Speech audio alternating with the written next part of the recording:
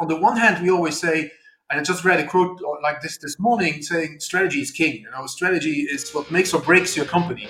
But then at the same time, many organizations outsource this most vital task to a consultant. Welcome to Brave New Leaders, the podcast where we dissect business strategy that brings real-life results and doesn't just look great in PowerPoint. My name is Mark Snookes. Welcome back to The Scale Up Leader, the podcast where you can learn how to scale your leadership and get results. I'm happy to welcome today Dr. Mark Snookes, strategy advisor and author of several books on strategy and innovation. Welcome on the screen there, Mark. Welcome, Mark. How are you doing? Hi, Richard. Good. How are you? I'm very well, thanks. And we've been in contact for quite some time because we happen to live in the same city, Luxembourg, right in the center of Europe. Right. I think we first came across each other coincidentally. We were speaking at the same event, or we had some interaction at a director's event or something like that a couple of years back. And I think more recently we got in contact because of a post that we discussed around strategy. Is that about right? Is that your recollection as well?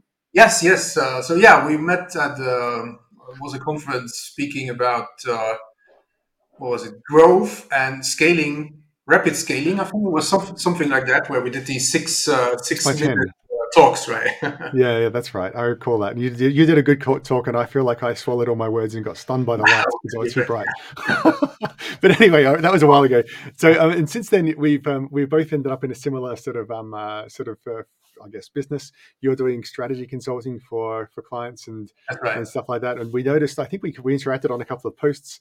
We have some people in common, obviously. We interacted on a couple of posts on strategy because I do some strategy for my clients as well, or help them with strategy, although it's not my core. And it is your core topic. But I'd love to learn a bit more about what it is you do for clients. Like what kind of clients are you working with? What kind of problem do they have? Like why do they come to you? And what do you do? Yeah, so I mean, in general, the work that I do, it's a strategy advisory, so I help CEOs and leadership teams design and execute what I call better strategy, and maybe we can talk a little bit about what better strategy actually is. But really, making sure that strategy actually you get a good actionable strategy and you can implement it. And my clients is really across the board. So I work with smaller companies of, say, 100 people, medium-sized companies, maybe 200, 300, 500 people, something like that, up to, I think my largest client currently is nearly close to 4,000 people. So yeah. And it's really across industries. And what I always say is that I'm not the done for you kind of strategy consultant. So you don't hire me so that I develop your strategy, but it's really a co-creative effort, and I lead the teams through processes. I structure the process. I ask the questions. I give them the tools, and then together we really develop the strategy. So that's what I do. So are the clients generally the CEO and the C-suite, or are there strategy teams within these organizations, or is this something that you're working with smaller groups within the company, or who are you working with? Yeah, so usually it's the CEO and the leadership team. So very often it is the CEO who comes. So it could be the CEO of the company, or very often I also work with business units or subsidiaries of larger groups, again, which fall in this kind of 100, 200 to 4,000 people range. And what I found is that very often these companies, so if they are small, they don't really have a strategy team. They don't have anybody who is in charge of strategy. So it is really ideally the leadership team, executive team work. And even those around 2,000, 3,000 people, so they become larger. They might have somebody who is a little bit in charge of strategy, but then again, usually they don't really do strategy, but it's more helping executives develop their strategies. But ideally, I work with the leadership team directly. Yeah, I mean, I once read somewhere that I don't remember who it was who wrote this because I've read quite a few strategy books in the last year or so. But I once read somewhere that strategy needs to be the job of the CEO. Like it has to be. You can't delegate it. And obviously you can delegate aspects of strategy. And you talk about not outsourcing your strategy, right? Which is obviously important. Right. What's your take on this? Like does the strategy need to be owned by the CEO? And what goes wrong when you outsource your strategy? Maybe there's a two questions. I think it should be owned by the CEO. So I think it's a little bit of a paradox. No, if on the one hand we always say, and I just read a quote like this morning saying strategy is king. Strategy is what makes or breaks your company. But then at the same time, many organizations outsource this most vital task to a consultant. Like I said before, a done-for-you consultant. So they hire somebody to come in and then develop a strategy for them. And I think that's, it's a little bit of a paradox, right? Like it's so important. We always learned, or I learned in business school, that you only outsource stuff that doesn't give you a competitive advantage, right? So it's kind of, a little bit strange that you would outsource the strategy work. And talking about pain points, so that's one of the pain points actually. Very often why my customers come to me is they say, well, we worked with this traditional consultant, we have this document, and then either two things happen. One of two things happens. Either they say, this is not really us, so they develop the strategy and it looks good on paper, but it doesn't really feel like us, and then it doesn't get implemented. Or they say, so what? So they have a big document, hundreds of slides. They have, just the other day, I came across one, I think it was 160 something slides, 105 slides of analysis. And then they go a little bit into solutions. But at the end of the day, the people say, so lots of good ideas, but what are we going to do now, actually? And so, these two things happen. And then I am asked to help them either redo it so that it is really their thing, or help them make sense of everything that has been analyzed and all the ideas that have been presented, and then really come to something actionable at the end of the day. Yeah. I remember I had a client here, a good company that you may know of, it was based here, that I saw a strategy deck that was produced by one of the big consultancies. I mean, obviously, big consultancies are often known as strategy consultancies. You have McKinsey, Bain, and BCG, and then Deloitte has a big chunk of it, and then there's quite a few smaller boutique consultancies and individuals as well. This was from one of the big names, and they produced this multi-hundred page document. And I remember looking at this thinking, so this all looks quite sensible, sensible analysis in some ways, but what does it mean for what we do, and why did we need to pay them to do it, and why doesn't it answer the real questions that we seem to be struggling with? There was a bit in there for everyone in some ways. It didn't what it didn't do is it didn't, this particular company used to have, the CEO used to basically say, well, to his reports, 15 or so reports, you guys come up with a strategy. So of course he had 15 separate strategies that all conflicted with each other. And this document it sort of had a bit in there for everybody. Right. So there's I wrote a post the other day about the seven red flags of strategy, and this to please everybody was one of them, right? So you try to have something for everybody, and that's actually where there's a video by Roger Martin, one of the big management thinkers in strategy, who says that a plan is not a strategy, and he actually addresses exactly the problem that you just mentioned, that there is very often in strategy there's something for everybody. So marketing wants to do this, and manufacturing wants to do that, and sales wants to do this, and then you have a long list of initiatives and stuff that needs to be done, but it's not really a strategy. And also one of the things that teams or lots of companies complain about is that they have too many priorities, right? They just have too much stuff to do. There are too many initiatives. They don't know how to prioritize anymore. And the root cause of that is if you have that type of strategy, either you don't have a strategy or you have that type of strategy that tries to please everybody. Yeah, and I guess this leads into the question of what is better strategy. You were talking about you help people with better strategy. Obviously, that's bad strategy. And I've got a book just behind my head here somewhere. I can't see where it is on the screen, but it's behind my head, which is Richard Rumelt's good. There it is. It's right there. Yes. This one here, Richard Rumelt's Good Strategy, Bad Strategy. But from your perspective, what is better strategy, and how do you differentiate, and how do you get there?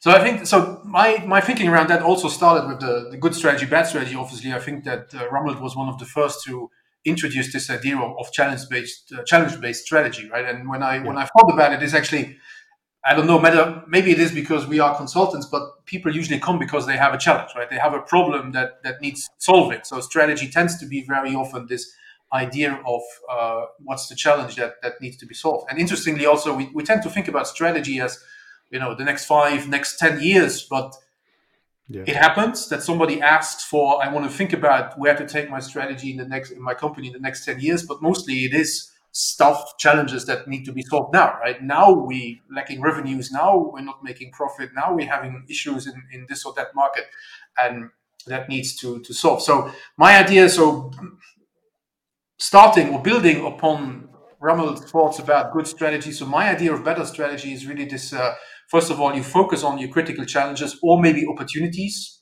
that you see. Instead of doing 3 to 5 year plans, you focus on stuff that you can address in the next 12 to 18 months. So it's a lot more short term. It's also about, instead of doing all these analyses and benchmarking and looking at best practices and what competitors are doing, to try to put innovation back into strategy. And I have a whole book about that called the Art of Opportunity. So how do you find opportunities for innovation, and how do you do that? I also think that better strategy is about, instead of doing it just once a year at an offsite, strategy needs to become something that's, I say, always on.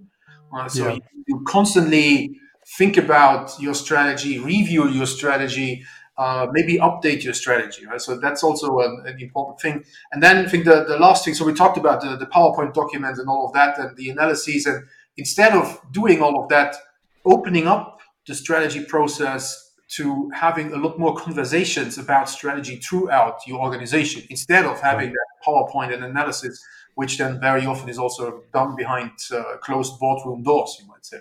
Yeah. So it's really about getting the whole organization engaged in the strategy process and doing this on a constant basis, but having it very practical and about solving the immediate challenges, because that's where it's going to make a difference. If you're doing things that are 10 years out, it's very easy to go, well, that's a wonderful strategy. Let's implement it sometime. Yeah, right. Now we have more important things to do right now, right? So then you're always pushing it out because something else is a lot more urgent. This is very often we have the discussions around this. So should strategy be short term, and what about the long term? So I think that there is a concept called zoom out, zoom in by John Hagel. Mm-hmm. And so he says that you should obviously think about, where is your industry heading to in the next 10 or maybe 20 years, right? And what does your company need to look like in 10 years within that context? But then again, so that's the zooming out. So you think long term, right? But then again, you bring it back to today, you zoom in, and again, you think about what can we do, or what do we need to do in the next 6 to 12 months? He's even shorter, right? 6 to 12 months that will bring us towards that vision. So again, you focus very much on what is needed now. And then once you reach that, I always like to talk about, you climb the first hill. From that hill, you have a better perspective, and then you see what the next step needs to be towards your strategy. So it's kind of like having a longer term sort of goal of where you're trying to get to strategically, but focusing most of the energy on, so what do we do now? What do we do this year? And that's the way the action happens. To me, this is actually really similar to a lot of the work that I do, because when I work with companies on OKRs, or helping them set goals at the company level, you frequently enough, what happens is, and this is the reason I ended up being involved in strategy of my clients, frequently when they come to set the OKRs, they don't know what to set. They can't make these decisions, which is because they don't have a clear strategy. They sometimes have a long-term vision of where they want to get to, and often enough. But what does that mean for this year and now is really hard to resolve. Once you have that clear, it becomes very easy to set the objectives, because in some ways it's just a crystallization of what your strategy actually is. So a concrete strategy for this year and what we're doing. So it becomes much more easy to do. But that's one of the reasons what prompted me to get involved and understand what strategy is, why I've read all these strategy books this year. And funny enough, like over the years, I've always seen strategy as this mysterious thing. I think Rimmel, is it Rimmel or someone else? I think it's Rimmel. It talks about strategy, and there's strategic planning, and there's strategic this and strategic that, and all that sort of stuff. And it's this sort of magical, mysterious, exotic thing. And I always wanted to work for a strategy consultancy, and without really knowing what that was, until I started having the problem of, how do we set a goal?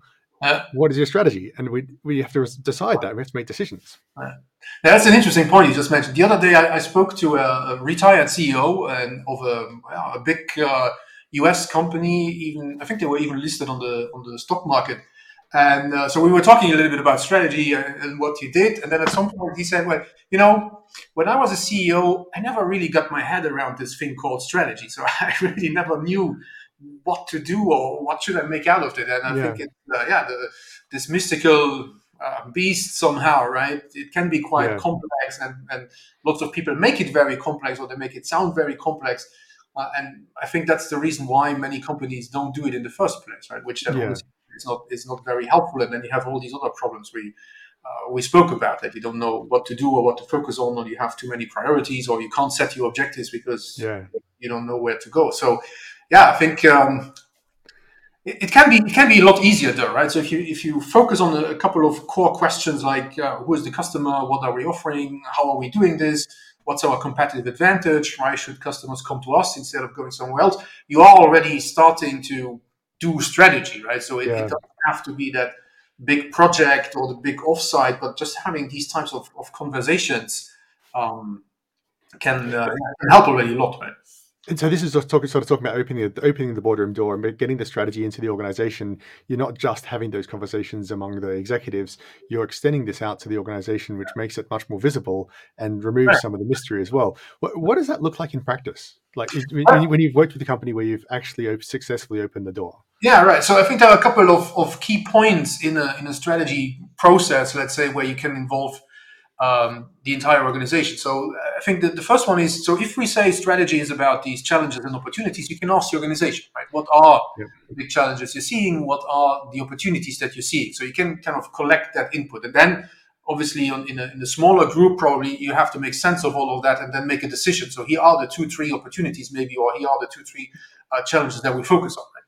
Then the second time for opening up could be, well, now we have these 2-3 opportunities. What are your ideas for what should be the strategy to seize it, right? To seize the opportunity or solve the challenge. So you can, second point where you can have it up. Another thing that I like doing is I like coming up with, so if we work with a strategy team or an executive team, to have a first version of the strategy. So we always talk about a draft strategy. So we always say it's a draft, it's not finished, but we'd like to get your input.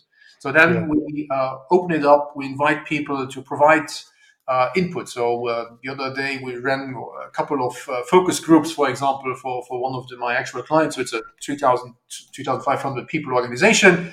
And we offered sessions where people could come in. We would talk about the strategy. We would ask them, what do you like? What don't you like?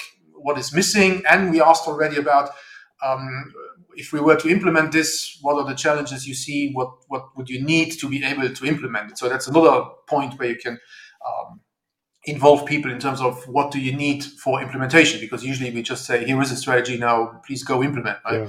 And then people have lots of questions and it doesn't work, right? So that's then would be the next one, right? Thinking about how can you involve people more in the implementation instead of just dumping this 200 slides PowerPoint document on them and then say you go figure it out, right? So that comes then with the execution or activation. I like to talk about activating your strategy and how you involve people there. Then depends always a little bit on the size of the organization. So if it's a larger organization, I would first extend the team of leaders that you involve. Maybe you have some initiatives, so you need to put together teams for these initiatives.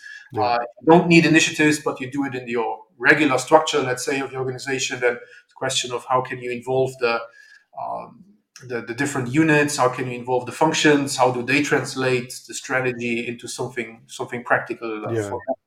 And then obviously, so the last bit is that if you want to make it continuous, so you keep on having that conversation around, are we doing what we said we would do?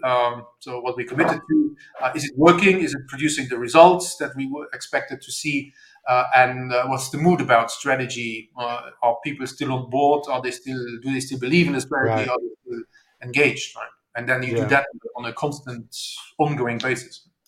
This is really similar to a story I heard from another person I interviewed, actually a former client of mine, Tobias One of Zempest. He's a CEO of a fintech in Germany, and they're at about 150 people. They're about so earlier stage. But when he joined as CEO from other companies and had never been in finance fintech before, insurtech, and so he had to learn a whole lot. But what he did when he started was, I thought was really interesting. He went and interviewed everyone in the company and the board and a few stakeholders and clients, and asked them basically, what business should we be in? How are we going to win? What are we doing that we should stop? What are we doing we should start? And things like that. And sort of like by interviewing everyone, it was only 150 people, so he could get through everyone in a month or two. And by doing this, sort of started to form an opinion of where we should be and where we shouldn't be, as well as engaging the people in this conversation. And I thought that was when I asked him about that, the question I'd asked him actually was, how did you get started and how did you orient yourself in the company? And basically he said, well, we started off by having a strategy workshop, which was like this. This is what we did. We had this process, and then we brought it together with our leadership team to actually form the strategy and then bring it back to the people and have that combination thing. Yeah. But it sounds very similar to what you're talking about. Yeah, no, I think it's a very good example and very sensible, especially if you come to a company and you don't really know it, you don't really know the industry kind of to learn about it. But yeah, it's a good example of how obviously if it's a smaller company, you can involve everybody in types of discussion. Yeah. I mean, go ahead. Sorry, go ahead. Oh, yeah, okay. So I was just going to ask, one of the things that I've noticed happens in some companies is people resist this idea of doing strategy work because they think, well, it's not the real work. We have to do our real work. And then, especially if you're a senior in an organization, people are like, well, I would do strategy, but I'm too busy doing my real work. And that kind of thing, this execution versus strategy thing, and worrying about, as soon as one of the reasons why I've seen people hiring strategy consultants or having a strategy team in a closed room is because, well, we can sort of, what's the word? Ring fence the strategy work there so that it doesn't distract us from our real work, and then the real work can go on. And I don't want to I don't want to distract people. What's your thoughts on that? Like, we see you're advocating the opposite. Obviously, that's lots of people still have this kind of feeling, right, or this kind of mindset that strategy is kind of disturbing them. Now we need to do that. But obviously, we always try to get to a point where people realize that it is. Your daily business should be working on the strategy, right? It should be implementing the strategy. It should be solving the challenges that you see for the implementation. And sometimes it's not. You need to do that kind of switch between there's my daily business and there's strategy. It should be ideally one thing. And again, this doesn't happen if you present a 200-slide PowerPoint, right? But it happens in these conversations, right? And really having these conversations, sitting down on a functional level, on a department level, on a team level with, okay, if this is the strategy, what does it mean for us, right? And then you can use, so for example, I like using the playing to win strategy cascade, where you think about ambitions, where to play, how to win, capabilities needed, and then the management system for implementing all of that. And it works really well on the business level, but then I found that you need to tweak it a little bit for using it on a functional or a team level. And by tweaking it, I mean, so you can always talk about ambition. So as a team, as an HR team, as an HR function, what are our ambitions? What are the objectives? You might use OKRs at this level that we want to work with. And then where to play is a little bit more about, or two ways you can go about it. So where to play is not so much about products and customers. People have some, if you talk about it like that on an HR level, they have challenges sometimes thinking about it like that. But you can always think about, so customers, I mean, as every department, every team, you have customers, right? It might be internal customers, some kind of stakeholder. So you think about that, and then you think about what should we offer them, and how is it that we create value? So that's the how to win is, what is the value that we create? How are we going to do it? Or you can also talk about, sometimes what I like doing is, you look at all the activities that are going on and you try to think about, so if you look at the strategy, what are the core activities that we should be spending our time and resources on? So if you are an HR department, for example, and one of the strategic challenges is hiring new talent because there is a shortage of talent. So maybe then instead of doing a lot of hiring and recruiting, you might need to focus more of your time on how do we engage and keep the people that we have happy so that they don't leave, so we don't have that much need for recruiting, for example, right? So, and that's kind of the discussion you could have on an HR level, for example, on a team level. And what are the activities that we need to focus on and that we need to spend our time on? And obviously, these activities should be aligned with what is the strategy. And in this way, you kind of close that gap between there is strategy and there is day-to-day business. This is a lot of this is what I end up doing with OKRs as well. Like, I'm actually currently putting together a training course. And I was just talking about exactly that topic, about how my experience at Google was very interesting, because we would spend the time discussing what should our OKRs be. So even as a junior contributor, as an individual contributor or a line manager in an organization that at the time had 6,000 people when I first started and 50,000 people when I left, and now 150,000 people or more, you're still able to contribute to what the strategy is, because you're discussing that with your stakeholders internally about what is value, what are we trying to achieve, what's our objective, what results would be meaningful. And that's really the strategy discussion in a really concrete way, very closely associated with what am I actually doing? What are my tasks? What am I? It's not, we're not deciding on the tasks, but we're deciding on how should these tasks be selected in order to meet a goal. What's the criteria for selecting tasks? Yeah, right. And then ideally, obviously, it should be aligned to the bigger level business strategy that we have, right? And then focus on these elements. So one of the things I also wanted to ask you about, you talked recently about the 3-step strategy process. There's a sort of a download that you have. Would Yes. you just run us through this briefly? What is this? Well, I think so. It's And does this apply? Like, I mean, one of the things a lot of people in my network, at least, are on the smaller side of businesses. They're in 100-person, 50-person, 10-person, 200-person, 300-person, maybe 500, right? Quite a lot of people are in that scale. I'd love to understand, does this apply at that scale as well? yeah. I do it on a one-person solo business. Right? So I think Right. I think the steps, they always apply. Look, so when I talk about in the download you're referring to, and by the way, it's available for free if you go to www.makebetterstrategy.com. So your listeners can download it there, makebetterstrategy.com. And so I talk about, I think on a high enough level of abstraction, strategy is always about three things. It's always about, you need to understand what's going on. So you need to make sense of the context you're in, what's happening in my organization, what are the challenges we see. Very often, strategic challenges are more internal because your processes are not up to date, or your structure doesn't fit anymore what you're trying to do. So what is happening in our company? Obviously, you want to talk about what is happening around us. So you can talk about trends, where you can look at competition, what are they doing? You can look at maybe new entrants, new competition that is coming up. You look at what is happening in technology these days is very important. What does that mean for us? Right? So you try to understand what's happening. And then out of that, you distill these challenges and opportunities that we've spoken about.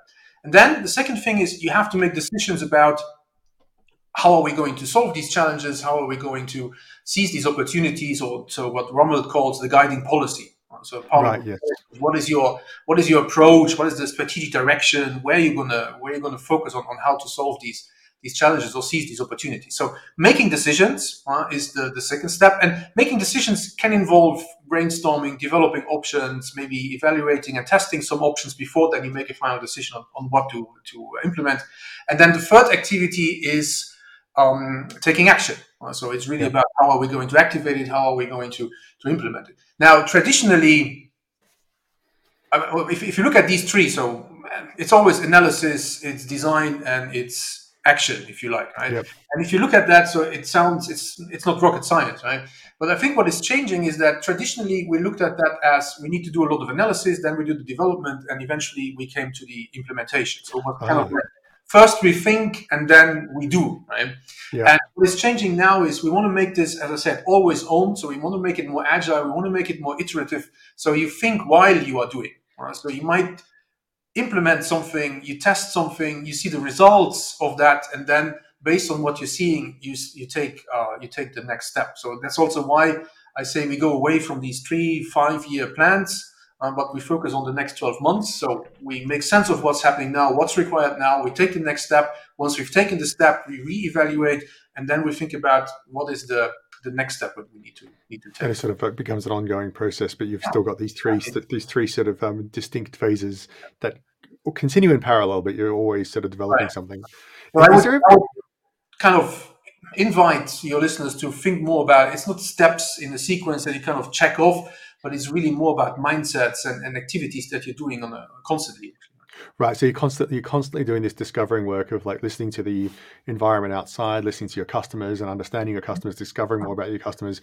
You're constantly looking at your weekly metrics, seeing how your business is actually performing and getting used to what are the drivers for that, what are the inputs, what are the outputs, which levers work, which ones don't. And all that sort of stuff. And then you're trying to invent solutions to that on a regular basis. And I presume you're trying to integrate these solutions into something coherent. Like you can't just have, it's not enough to just have short-term fixes on a regular basis, because that's not really strategy. It's really like, well, what does that mean overall for our business, as opposed to how do we fix these individual things on a one? Yeah, right. So that's where this idea of, you have your ambitions, you have the zoom out, so you have that longer term, you might call it vision or whatever, right, that you're working towards. So that obviously gives you the kind of like the guardrails within which you work, right? Or if you're on a strategic level, on a management level, you made a decision, these are the priorities that we will focus on. Obviously, then everything that happens should be geared towards these priorities. So what we try to do, for example, what we often do is then you look at all the projects and all the initiatives that are going on, and you kind of evaluate whether they still contribute to the priorities that you define on a strategic level. not, then do we still need to do it? Sometimes you need to do things just because out of legal reasons or regulatory stuff or compliance stuff, right? Yeah. Or should we maybe not do it anymore because it's no longer contributing to the priorities that we gave Yeah. us? Yeah. One of the things, you know, when just thinking about this, like one of the things the challenges that I often find with my customers, and you know, what I had earlier on is like, what is a strategy? This whole question of what does a strategy look like? And so coming out with this, with, you know, this is where so many people have those 6 strategic pillars or whatever they have, or what they have pillars and a roadmap, and it's like, well, that's our strategy. It's like, oh, I'm not sure it actually really helps. And so I was working with my marketing guy, and we came up with this analogy of the Greek hero myth. And I think this is one of the ones that we connected on a month or so ago. Yeah, I was curious to learn more about your Greek hero strategy. Yeah, so the basic idea here is that when you're having a strategy, it's about winning, and it's about having a challenge. There exists a challenge, and there exists things that you're going and doing to win, right? Mm-hmm. So if you're going to tell it, it's basically, there's got to be a narrative there. That you can't just have here are the things here are the pillars, right? There's no action happening there. There's no sequence. There's no adventure. There's no challenges to overcome, and there's no way of overcoming the challenges. It's just like let's do distribution, and let's do product development, or whatever it is your pillars happen to be. So the idea here is basically that if I can take the strategy and tell it like a story, and I don't have to go quite as far as inventing, you know, the mythical monsters and shields and weapons and so on. But I mean, the idea is like to use the framework of the story, have the adventure. Like, we are in this problematic situation. Here's our big challenge, and here's the real crisis point that's going to come, and here's our threats in our environment, and here's what's going on. And then we're discovering that we have these superpowers, that we have these capabilities that are unique in our situation. So here's how we're going to use them to go and solve that particular problem, or to win the battle that we have. And this is the definition of the battle, and here's how we're going to win it. And basically, by telling that story as a journey, and your company is the hero in this journey, you can then get to a point where it's like, okay, I actually do have a strategy, as opposed to I've just got a list of tasks or a list of items. And if you do that, and you have these things, you know, often in strategies you end up with these other things like collection, bucket of miscellaneous, and but it doesn't fit into a narrative. because you say, well, it doesn't make any sense. Why would we do that? That's not really helpful. It's not core to the strategy. So having the narrative helps. I'm keen on your thoughts on that, because I mean, this is so there is a whole stream of thought around how to tell stories about strategy, how to visualize your strategy. But I think that the key point is really, and that's what you're referring to, is to my mind, is there needs to be a logic, right? There needs to be a theory behind what are we trying to do, why are we trying to do this way, and why do we think this is going to work, right? I think that's what you then put into that Greek hero story, right? So you have your goal that you want to achieve, you have barriers, you have challenges that keep you from doing that, and then you come up with an idea on how are we going to solve it, and then actually you need to explain why do you think this is going to these actions or this guiding policy is going to help solve that challenge, right? And why are we doing it this way and not any other way, right? Because we usually there are probably a dozen options on how you could go about something, but why do you do it this way, right? But that's the key really. Then is telling that story. Right?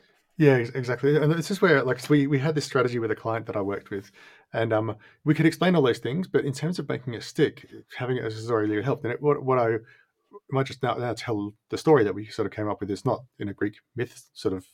It's not using Greek analogies, but it's just literally the story.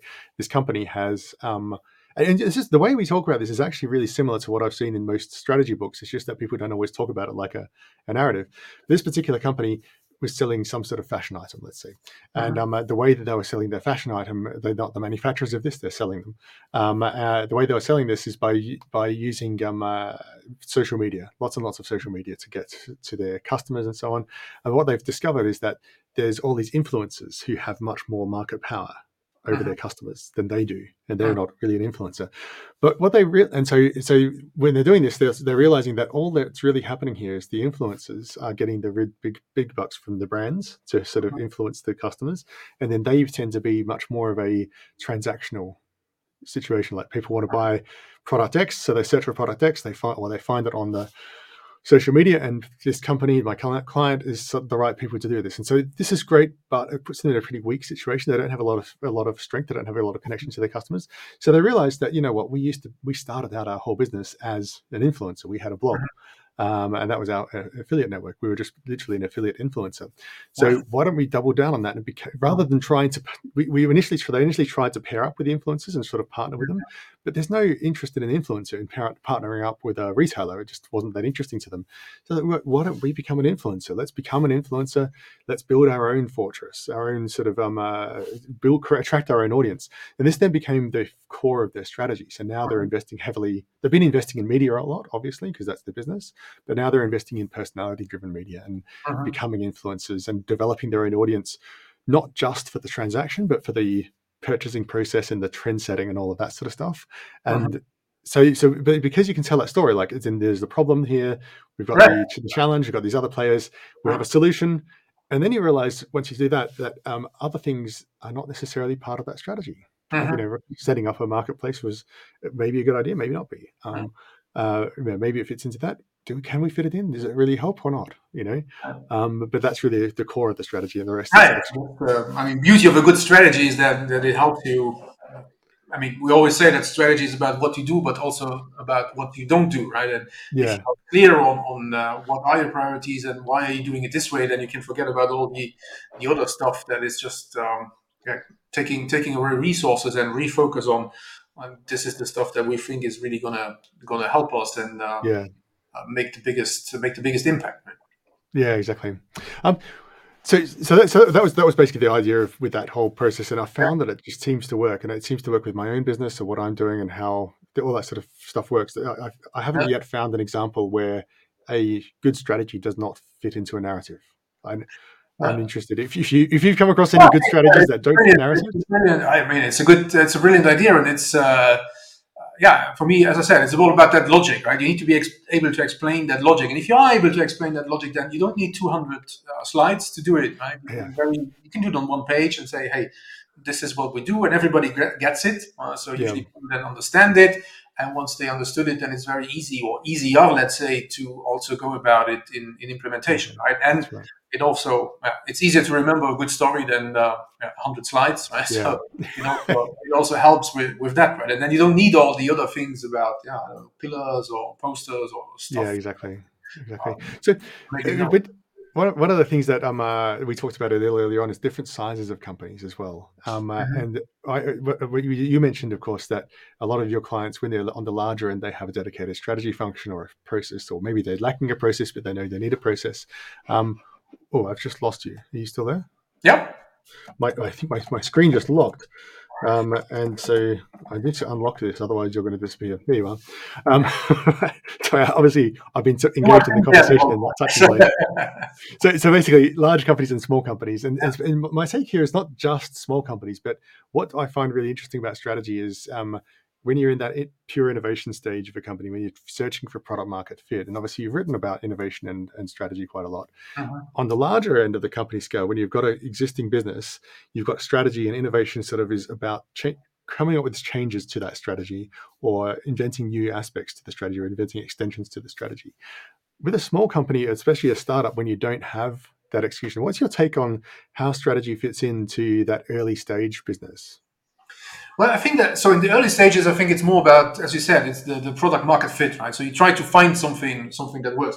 But I think that then at some point, you do that, you have product market fit, but then very often in my experience, the question becomes, so what, right? What are we doing? Right. What is the next step? How are we building this out, right? You get more money. Maybe you had lots of big, fast growth, but then at some point it starts to level off a little bit. You hired a lot during the growth phases, and then because you hired a lot, maybe you didn't spend too much time on onboarding, on structure and all these things, and then you come to 50 people, you come to 100 people, and then people start wondering more about what is it that we actually do, right? Where should we focus? We have all these different priorities and the different initiatives which are unclear. So again, that's where strategy then can help you to lay out what are the next steps, what should we focus on. I think that Well, two stories from my experience. So one is that I was asked by a startup to work with them it's an educational startup, so they wanted me to do online programs, and we had everything set up, and we had all the contract, the paperwork was done, and then they said, "Well, we changed our mind. We're going to do something different." Right? So clearly, they did not really have a strategy, right? So they were kind of trying stuff around, and sometimes that's good to do, but then sometimes you also need to make a decision on how you go forward with it. So that's one thing that can happen. The other thing, I just had a client the other day. We did a strategy work for like 3 months, and they had grown from 5 people to 200 people. So they make some 50 million in revenues, and because they were so entrepreneurial and they had grown out of being a startup, they came to a point where they were doing so many things. Mm-hmm. Everybody was completely stressed out all the time. Right. They had too many products. They had too many customers. They didn't even know whether the customers were profitable or not, whether the products were profitable or not. So that was a moment. And so it grew as a startup into something larger. And then came the point, now we need to get our ducks in a row, and we need a strategy to be able to do that. We did the strategy work. We did an analysis of, they had hundreds of customers. It turned out that really the profit is only coming from a handful. Right? So that gives you already lots of indications about where should you focus, what should you be doing, and all the other stuff that you could maybe get rid of. Right? But that reflection, it needed that. Let's make sense of what's going on in our company. Let's make sense what's going on in the market with the customers, and then develop a strategy that fits that and our ambitions. Yeah, so this is quite consistent with my experience in that it kind of comes after product market fit, because when you're figuring out during that search process, you've really got whether you're using a lean startup approach or a Steve Blank sort of approach or whatever other approach you're using to do this kind of things, design sprints, whatever it is, you're trying to sort of test ideas and figure out what fits and figure out, is there a demand for this and what works and so on. And that what you're doing there, in some sense, your strategy is defined by the approach you're taking to discovering the right thing, and that is the strategy. And what you need to be careful of is not trying to over execute too quickly. A lot of companies fail because they grow too early and too fast. You need to actually make sure you really do have product market fit, and you actually really have something that matters for your customers. But in a sense, on the flip side of that, from my personal experience, I've in my business been selling various things to different companies for the last 5 years, 6 years of consulting, bits of coaching here, bits of consulting there, some training on innovation, some other things. We've talked about this in the past, actually. But what I found, and I was doing all this stuff thinking, okay, where is my product market fit? What do I do? And what I found was actually exactly what you just talked about there. Focus in on where was it easy to sell things? Where was it easy to deliver things? Where was the margin reasonable? What seems to be the most accessible thing to sell, and that I enjoy doing as well. That was actually quite an important part of this. But then I had a selection of like, okay, now that I've done my exploration and I've found some things that stick well, some things that don't stick that well, I could then focus in on the thing that worked, which for me was OKRs in growth stage startups, and that's in working with executive teams. It gives me fulfillment, and it gives value, and it sells, and people are interested in it, they want it. So I was like, okay, well, that's what I do. Now I'm developing my strategy on how do I access that market and how do I grow that. And that's now a different problem to what I had when I was going through the search stage. Yeah, but there you go. That's there you did strategy, right? So I mean, making sense what's going on, making sense of the context, thinking about your ambitions. Where do you like working? What kind of work do you like? Where do you see yourself probably in the next couple of years? So you see, it's strategy, and it doesn't have to be very complicated, and you don't need a big team to be able to do it. You don't need many tools to do it. It's just asking yourself the right questions. I think somebody once said, I think it was Professor Kostas Markides, a professor out of London Business School, who said strategy is really about constantly asking questions and finding creative answers to them. Right? So, but again, for sure. This process, and everybody can do that. I mean, every leader can do it, and the type of company or the size of the company doesn't really matter. That's true. It's what's interesting as well is that by coming up with the answers to those questions, the actions that I do became much more clear. And so now I'm much more disciplined in my action and my work. And in fact, I do a lot more work because I know what my strategy is. And so now I'm guided and I'm directed in that, and I'm fulfilled because when I'm doing something, I'm actually implementing something and it's kind of working and I can see the results. And I'm, oh, good. And I don't end up spending all this time pondering my strategy. I still have ideas and distractions, but I don't end up spending a lot of time pondering it. And so it's actually really interesting how that relates to some of our earlier conversation. But Cool. thanks for the time. We're coming up to the end of our hour that we've put aside for this. If people wanted to get in contact with you to talk about better strategy, how to put strategy in action, how to get the company involved, balancing short and long term with the 3 steps, and all that core question: who is the customer, what are we offering, what's your competitive advantage, all that sort of stuff. Trying to summarize a 45-minute conversation in 10 seconds. If they want to get in contact with you, what's the best way to do so, Mark?